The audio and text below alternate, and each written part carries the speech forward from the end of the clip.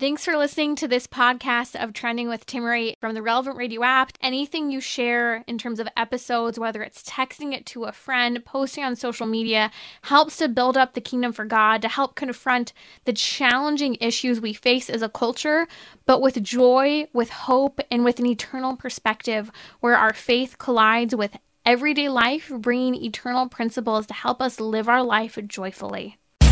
So, what's trending? Bridging your Catholic faith with your everyday life. You're listening to Trending with Timmerie on Relevant Radio.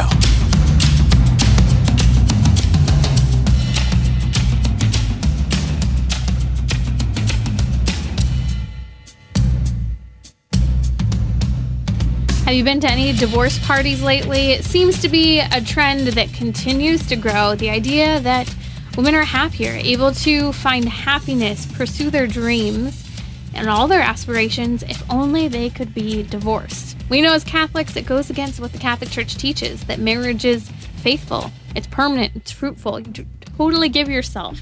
And yet there's a growing trend of many things. And we were discussing not too long ago the trends of divorced moms moving in together and raising their kids together, and these mommunes that are building, even reality TV shows coming out about them. But does it actually touch on the nitty-gritty challenges of why these marriages are falling apart?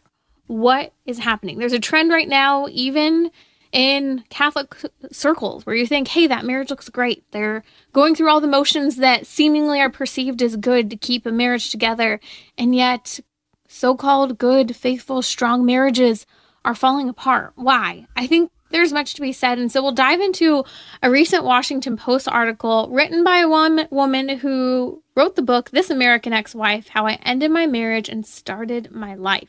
Casey Chalk will join me in just a moment. He's an author and freelance writer, also diving into his incredible story of how men need older male mentors and how men, as they start to age, continue to age, they need the appreciation of young men. He'll share the incredible story of his neighbor, Captain Bob.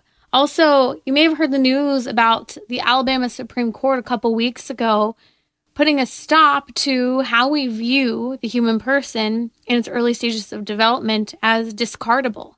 They actually extended that the babies who are conceived, created via in vitro fertilization, the embryos frozen, are actually equal with other children and have protections under the Constitution. But what's happening as a result of this? Well, 3 IVF clinics have stopped business in the meantime, and the debate over IVF continues.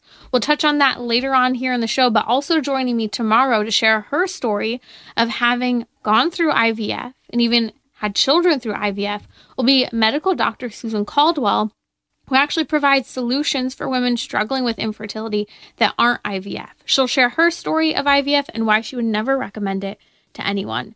You're listening to Trending with Timmerie here on Relevant Radio. Casey Chalk's joining me now. He's an author and freelance writer. You can find his writings at many places, from First Things to also his website, CaseyChalk.com. Casey, you and I spoke earlier, and you shared with me this outstanding article from the Washington Post written by Liz Lenz. She runs the Substack Men Yell at Me, and she's the author of many books, one of which includes chronicling her story, This American Ex-Wife, How I Ended My Marriage and Started My Life. She wrote this article on the Washington Post, really celebrating what is very common today of, hey, let's celebrate divorce. Don't say I'm sorry. This is when my life began as a woman, and this is when your life will begin if you could only get that divorce, because your husband is what's making you unhappy.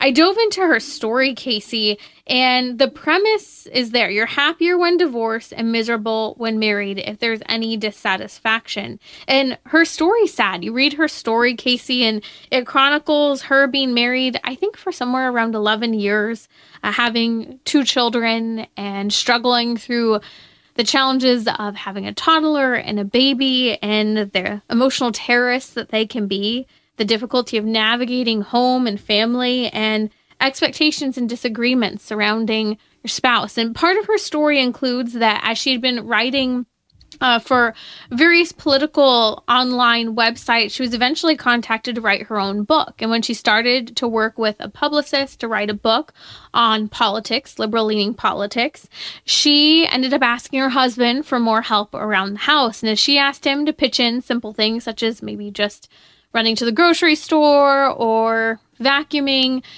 it was met with very little help, and he decided he wanted to have another baby. And he started to push for another baby, saying, hey, you don't have to work on this book. You can just relax. Let's have another baby.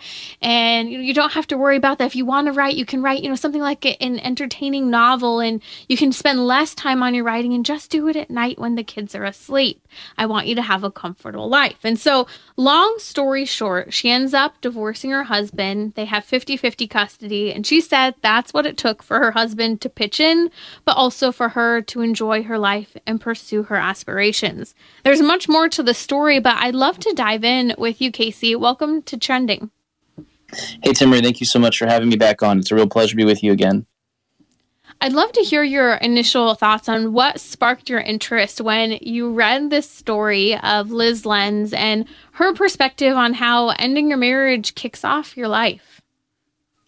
Yeah, so of course, as a Catholic writer, I've written a good bit on the importance and value and social benefits of marriage, and there's plenty of research out there to substantiate that, written by great sociologists who happen to be Catholics at major secular universities like Bradford Wilcox at the University of Virginia or Mark Regnerus at University of Texas, Austin.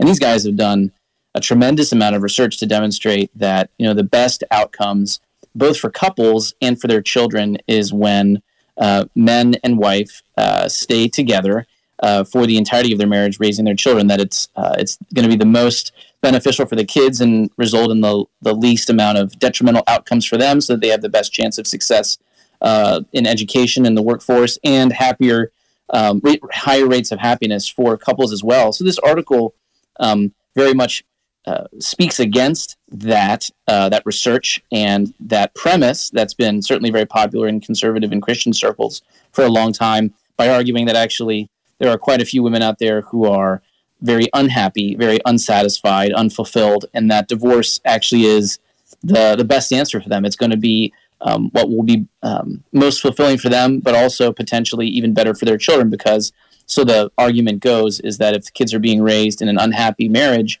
then that's going to result in all kinds of negative emotional or psychological outcomes for them. So they'd be better off just splitting time between parents who are happier and able to fulfill their own professional or personal pursuits on their own. That whole idea that if I'm happier, I'm a better parent. And it's hard for me to swallow, Casey, because I'm in that season of the thick of kids and navigating all of those things that it's easy to say, and I know you're in it as well, that the day-to-day can be a grind. And I think sometimes we just put our noses to the pavement and we keep them there. And we keep them there. And we keep them there until we snap.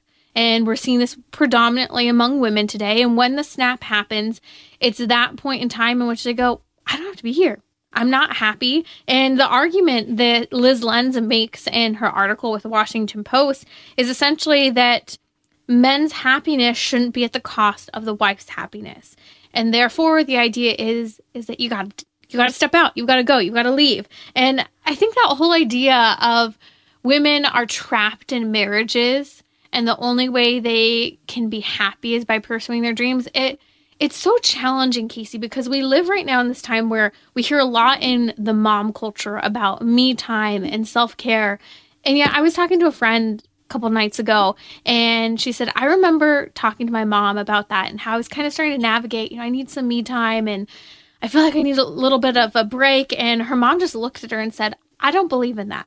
It's ridiculous. She said, please don't succumb to the culture that says you need you time. This is what life is. You're raising children. And not that you can't step away for a moment here and there, but that it's not this, hey, let me go and take a vacation and ditch my kids. Let me go to work because my kids are too much. There's this idea, I think, that a lot of women are struggling to cope in the day-to-day. And at the same time, I think a lot of men aren't pitching in as they should and could. And that's what's challenging about the story, is that she really does chronicle the husband wasn't really willing to dive in. And I hear this among my peers. A lot of husbands, Casey, who, heaven help them if their wife leaves to go to the grocery store, they're calling and blowing up the phone. When are you going to be back? Or take half the kids with you.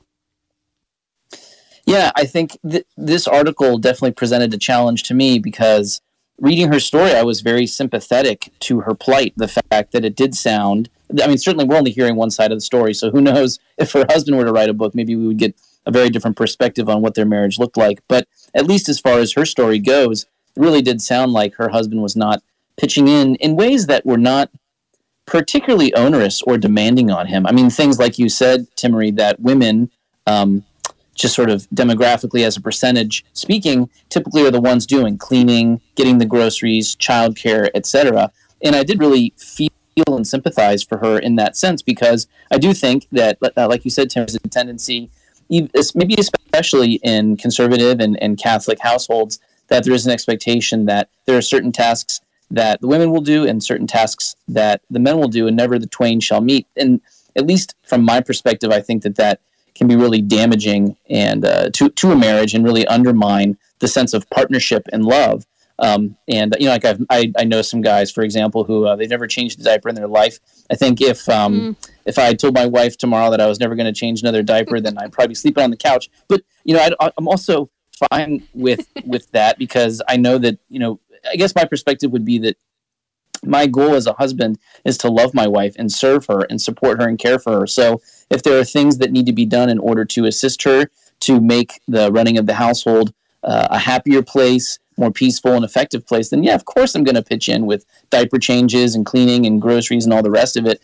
And I think what I would encourage men who maybe think a little bit more in the traditional gender roles perspective would be that, you don't have to abandon your masculinity just by doing a little bit of cleaning or grocery shopping or childcare. That those are tasks that, also that, I think we have an idealized understanding of the mid 20th century American household, is viewing it as kind of like the pinnacle of what family life was like. But I read enough history to know that family life prior to that time, when men and women were both working basically out of the household, is that there was much more sharing of duties. So this understanding that men and women inhabit these very different, isolated gender roles is also a bit of an anachronism, historically speaking.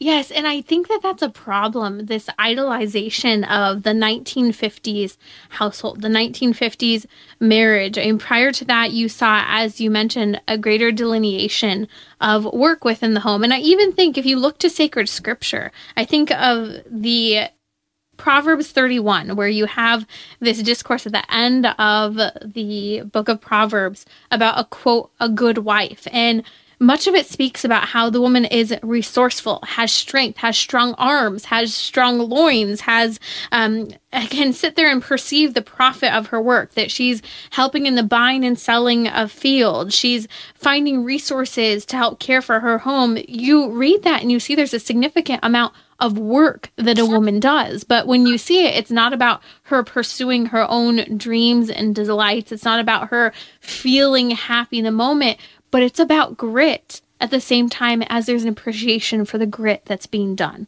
That those who are entrusted to her care are being nourished with the grit that's being pitched in. And I see this trend in this movement, and you see a lot of memes about it online, about the trad life, traditional marriage. And yet you mentioned this idea that it can be diminishing for men to participate in some of what are referred to traditionally over the last, let's say, 70 years as domestic duties.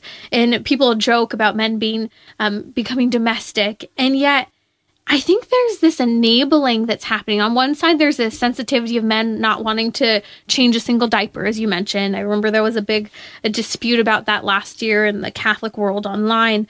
And then there's the problem at the same time, Casey.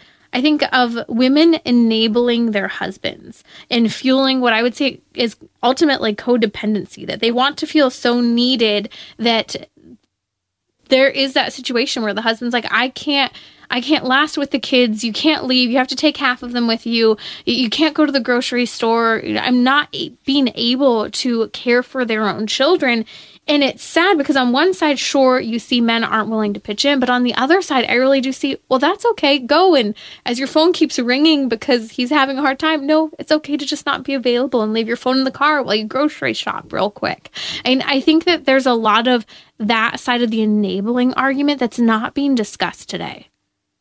Oh, yeah. I think that's fascinating. I hadn't really heard a lot about the enabling aspect of it, but I 100% agree with you. I think a lot of the problem, too, is an idealization of professionalism and careerism, this sense that when we are most ourselves, when we are most fulfilled, it's when we're pursuing some sort of career. And I think that is grossly misguided, because at least from my own perspective, and I tell this to people, even though my wife and I, we have, I guess, what you would call more traditional marriage arrangement where I'm the primary breadwinner and my wife is staying home and homeschooling the kids. But I tell people all the time, if I had my druthers, I'd much rather be with my family than I would be, stuck in an office all day. And not to say that, that my career is not something that's important to me, that I value, and that I hope to succeed in. But it's for an end. The career itself is not the end. The end is certainly the glory of God, but also the blessing of my family. And in order to accumulate wealth so that I can give that to my family and serve my family. So the focus is always primarily on my wife and kids and being able to spend more time with them. And I'm very grateful, and to see a trend for more paid parental leave and these sorts of things that will enable parents and to include fathers to spend more time with their kids and to be more available to their wives, certainly during pregnancy and in the first few months after childbirth. So I think that we have a culture that has become obsessive with this idea that the career is the end-all and be-all of our personhood. And I think that's just deeply a misunderstanding of what we're called to in terms of prioritization. And I like that you touch on it, Casey, in two ways. And if you're just joining me, you're listening to Trending with Timmerie here on Relevant Radio. That's Casey Chalk. He's an author and freelance writer. You can find him at caseychalk.com. That's CHALK.com.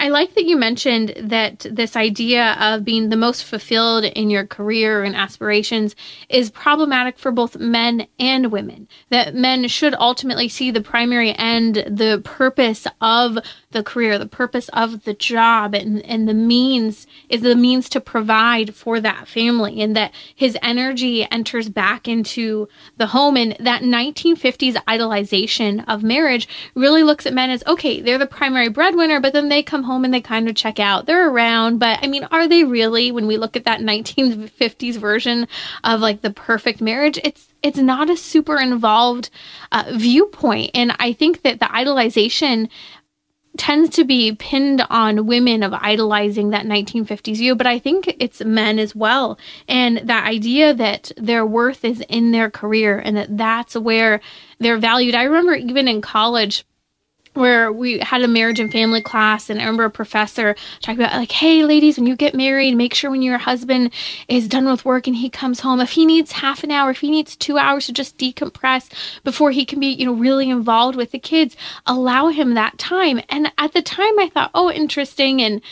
And when life came around, I got married, I just realized how unrealistic that is. Not to say that you bombard your spouse and don't see that there may need to be a transition time, but this idea that his work day ends when he enters the home, that's the problem, is how we view work, and that the greatest work we do is actually within our own homes.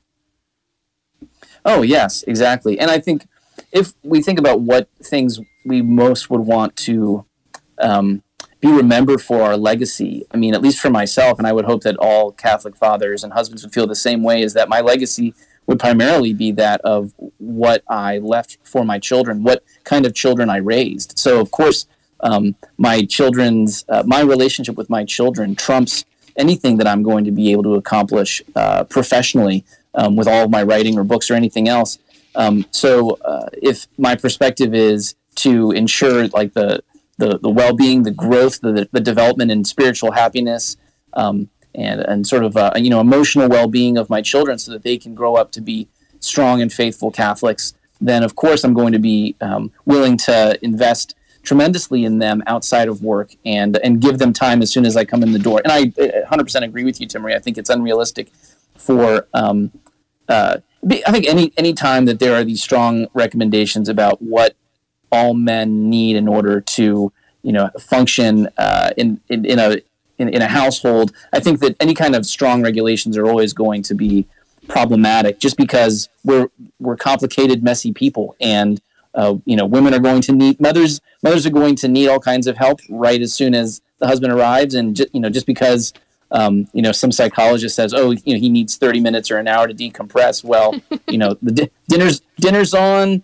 the house is a mess. Kids need to be cleaned up. There's lots of things to be done. And, men just have to kind of step up and assume those roles. But like you said, I think this all needs to ultimately be driven by a deep and abiding love for the other, for, the most important person in our life, who is our spouse, so that we're checking in, we're being empathic to them when we're recognizing that they're kind of like at their end. So it's like, hey, recognizing, hey, my wife's had a really hard week. Do you need a night out with your friends? Do you need to go for a walk tonight? You know what? Mm-hmm. I think I can step up and I can do a little bit more so that you can have a little bit of time so that you can kind of recharge or rest or whatever you need. So I think we that needs to be kind of the basis of these healthier marriages. I think that was what's lacking in Lenz's marriage, and what explains a lot of this Washington Post article is the fact that it didn't, at least from her husband's perspective, that he wasn't kind of stepping up to assume that role consistently.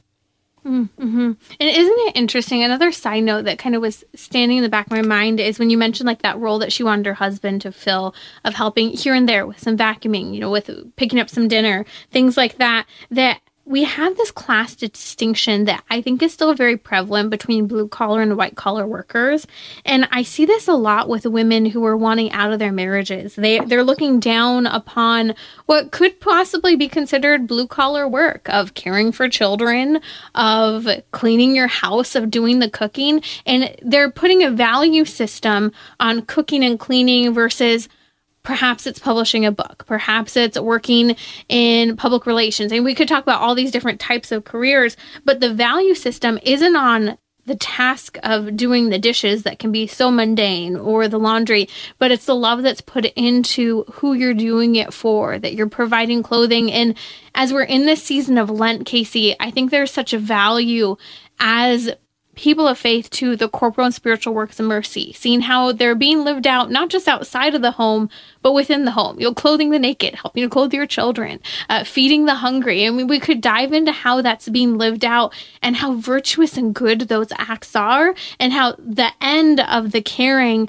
is what the value is in the mundane element that could be labeled as a lesser type of work than what is possible and the potential for women's potential today. And I think that's what's interesting. In the end, that's much of the premise that Liz Lenz argues of, think of all the things that could have been accomplished if women were just allowed to flourish and allowed out of their marriages. And yet, at the end of the day, that Catholic mindset of marriage being freely, totally, and permanently entered into in a fruitful way, there's a value in those transformative and even mundane elements of what can occur within marriage, but also fighting to preserve and protect those challenging elements of enabling or the damaging behaviors of your spouses. So much to think about. Casey Chalk's with me here today. We're going to come back and he'll share his incredible story of a neighbor he had named Captain Bob. I hope you'll stay with me. I read this story, Casey. I laughed, I cringed, and I was smiling as I went through it. So I hope you'll stick with us to hear the incredible story of Captain Bob.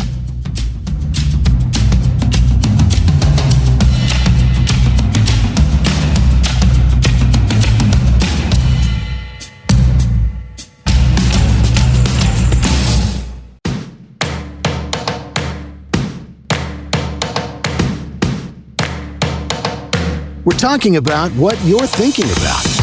You're listening to Trending with Timmerie on Relevant Radio and the Relevant Radio app.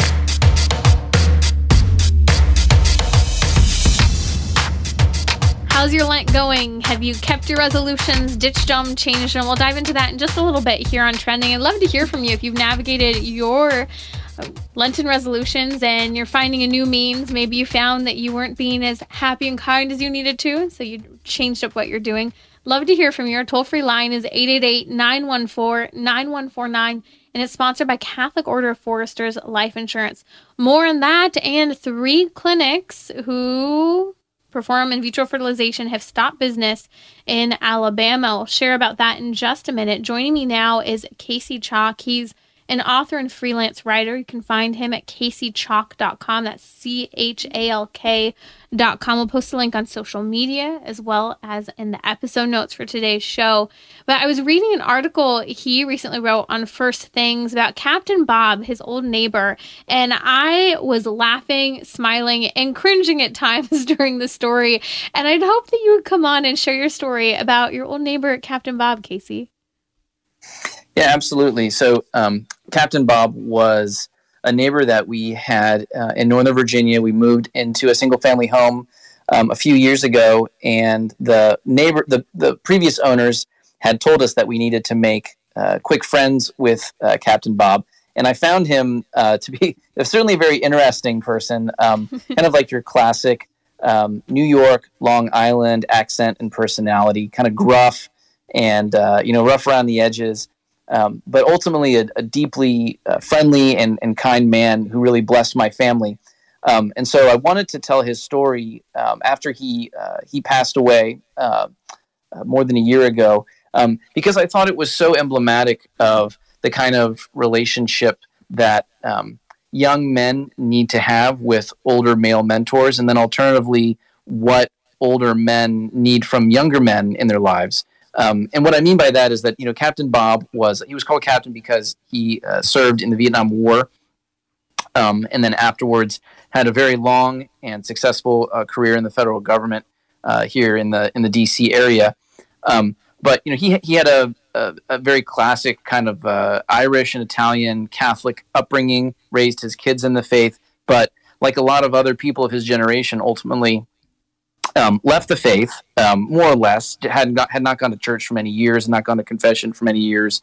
And so even though he had raised his own kids in the faith, it was something that perhaps to some degree because of the destabilizing effects of the Second Vatican Council was something that ultimately he decided he didn't really need in his life. But he retained a lot of the great attributes that a lot of people, Catholics of that generation had. He had a deep love for children, a deep desire to bless his neighbor, and that manifested itself in so many different ways.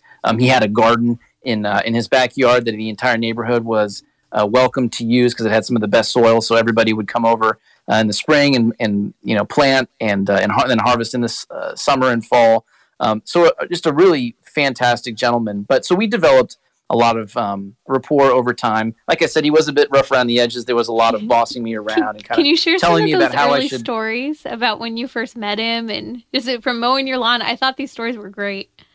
Oh yeah, sure. So right after we moved in, it was the spring, and so I needed to get a lawnmower because we had been in a townhouse before and didn't need that for lawn care. And so I went and bought one at a consignment sale, got a good deal on it, and so I go out to mow my lawn on a Saturday morning, and he immediately comes out and he's yelling at me and he's demanding to know what I'm doing. And I explained to him, well, I got this lawnmower here. I'm planning to mow my lawn because I'm a brand new homeowner and I'm going to take responsibility for my property and whatnot. And he said, no, you're not going to mow your lawn. I'm going to mow your lawn. You're going to spend time with your kids. I want you playing with your kids right now. Well, I found that a little bit unnerving because, it is my own property. And I also get to decide when I'm going to spend time with my kids and when I'm going to get work done. But all the same, it was Right. No, I didn't know him at all, really. Yeah. But I understood that it was motivated by this feeling, this deep feeling that he had that parents, fathers especially, needed to be spending time with their kids and playing with them. And he viewed, the fact that he was in retirement, that he had a rider lawnmower, that he was able to bless me by, freeing up my time. And so there's many examples of things like that. But, over time, we developed a very strong relationship and friendship. And he, came to a lot of events that my kids had. He came to my daughter's ballet recitals and came to watch my son play baseball. Just very much invested in our family. But and so it was a great outlet for him because he was able to give back in his retirement and not being surrounded by kids anymore, since his kids had all flew the coop. But alternatively, it was such a tremendous blessing for me, because even though he was not himself, he was a man of great virtue and dignity, and I learned a lot from him, and loved to go and just kind of hear his stories about his service in Vietnam, and then what it was like raising kids in Northern Virginia in the 70s and 80s. So there was a great reciprocity in our relationship, where I was able to learn a lot from him, and perhaps my family was able to give him friendships in a sort of a time of loneliness and sadness, because he had lost his wife. He was a widower. But alternatively, he was able to bless us so much and give so much of his self to us through his love and through his service in so many ways for my family. So I felt the need to kind of tell his story, because I thought, like I said, it's so emblematic of a generation that I think in some respects was deeply hurt by the church and the changes that it experienced in the 60s and 70s, but also to some degree that they also were responsible for having left on their own. But ultimately, as I describe in the article, Captain Bob, he knew that he needed to make his peace with God, and my wife stayed on him. I credit my wife with being the one to really aggressively push to get a priest in front of him once he eventually left the house and moved into assisted living, and ensure that he was able to reconcile with Christ through the sacrament of confession. So, of course, we never know what people's last moments with God is, and what that internal conversation is between themselves and our Lord and Savior Jesus Christ. But we're very hopeful that God had mercy on him, and ultimately was able to bring him home and restore him to that early faith that he had been raised in himself. Casey, your story reminds me, with your relationship with Captain Bob, in many ways of the epitome of the generational divide today. And you could characterize it between sons and fathers, father-in-laws and son-in-laws, neighbor to neighbor. And there's this line in your article where you say, when I arrived home from work, there was Bob sitting in his garage as if he'd spent all day waiting to instruct me on the finer points of home ownership, and how he really sometimes railed on you for different things you could do, the way you should do them. And I find there's such a sensitivity among young men today with regard to this mentorship, and arguably the poor delivery that can absolutely occur sometimes from the older generation, or the pridefulness from the younger generation of not being told what to do or how to do it or to receive help. And I think that you speak keenly to the necessity of male mentorship for younger men and younger boys. I'm not just talking, 20-something-year-olds, but, men who are younger, just a little younger, and that divide, cultural divide and generational divide, and how helpful it can be in benefiting both sides of the relationship. Well, I wholeheartedly agree with that. And I think this is a significant problem that we have in our society right now, is that generationally we are so segregated, and, we're so quick to push the elderly, people who are retired, into their own communities. I mean, not just push them, but they often want to go. They want to go spend time with each other. I mean, there's that, I forget the name of it, the massive community in Florida that is many miles long, where there's just, thousands of retirees all living with other retirees. And I think that's so sad, because they have so much to give to the younger generations. There's so much that we need from them. But alternatively, we have so much to give to them and help them to kind of stay young, but also to give them the opportunity to bless us with the stories and experiences and personalities that they have. So I think it's tremendously important that young people of my millennial generation, and those who are younger, to look for those kinds of relationships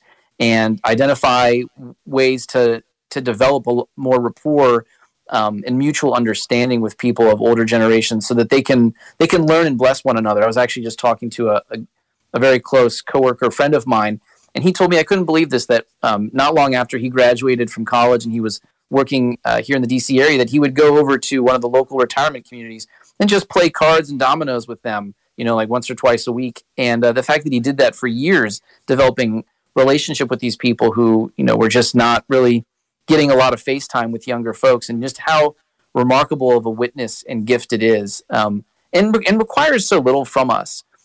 So yeah, I would just emphasize the need for that kind of intergenerational contact, because it helps us also appreciate, the blessings that we have, where we've come from, and what's going to be required of us in turn, as we develop into those same kinds of people in time.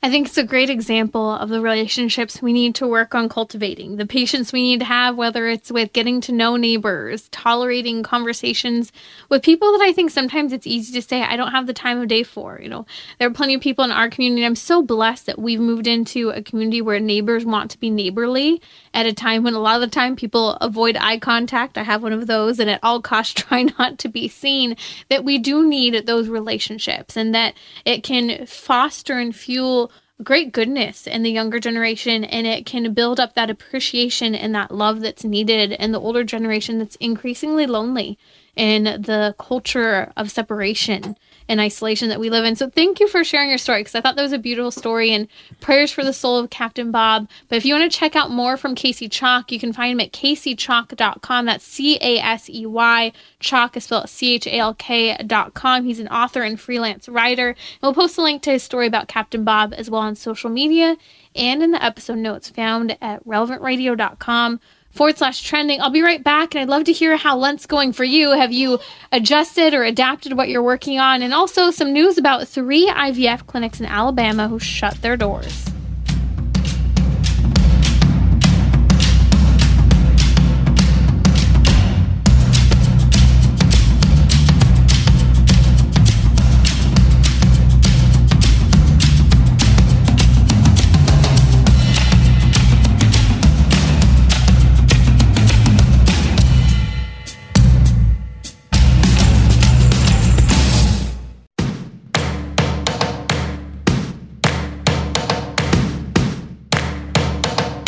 We're talking about what you're thinking about. You're listening to Trending with Timmerie on Relevant Radio and the Relevant Radio app. This is a topic we will take up more in depth tomorrow and in the days to come, but I wanted to touch on how good this is. So you may have heard the news that the Alabama Supreme Court a couple weeks ago said that babies in the earliest stages of development, known as embryos, are human children, and they have similar protection to my 3-year-old, my 1-year-old, an 8-year-old. And what's happened as a result? Well, a lot has occurred in the last couple weeks, but one of which occurred over the weekend. 3 in vitro fertilization clinics have shut down. 3 businesses that, I'm going to be very blunt, and I know this will ruffle some feathers, but I hope you'll stay with me today and tomorrow. 3 businesses, IVF businesses, that prey on the horrible and challenging experience of infertility of women and men. They profit, and they are doing business on the backs of men and women who are struggling to conceive babies. IVF is a horrific process that damages mom, damages the relationship between husband and wife. It damages the women who eggs are harvested from. It damages the women who carry babies to term, operating as surrogates or gestational carriers, whatever you want to call them. It harms the children who often, before they're even conceived, their parents have already signed away any relationship to them.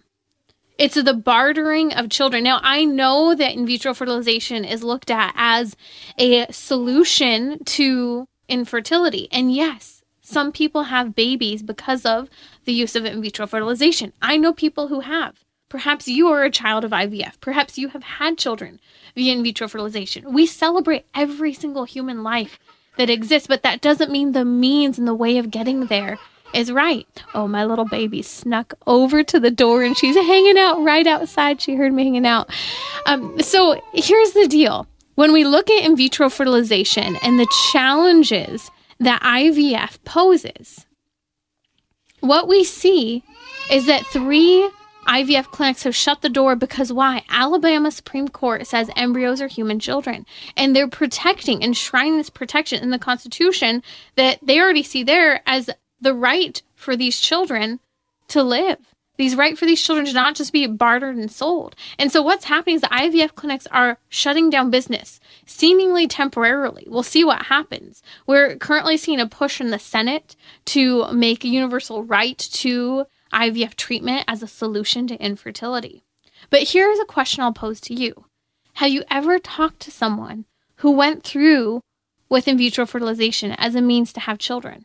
Well, tomorrow here on Trending, Dr. Susan Caldwell will join me to share her story. She's a fertility and infertility specialist who helps women with solutions that aren't IVF. But many years ago, before she ever did that, she had babies via in vitro fertilization, and she wouldn't recommend it to anyone. She'll share her story here on Trending.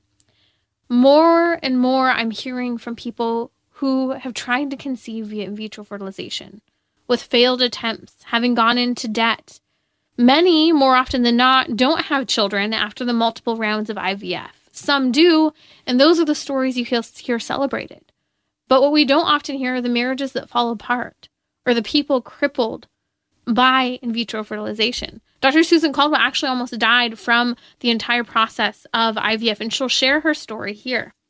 But the bottom line is that we're seeing good news when it comes to places such as Alabama, and the Supreme Court there in Alabama saying embryos, that is babies who are in the early stages of development, are human children and have protections that they should have just as a 2-year-old, a 5-year-old, or a 10-year-old.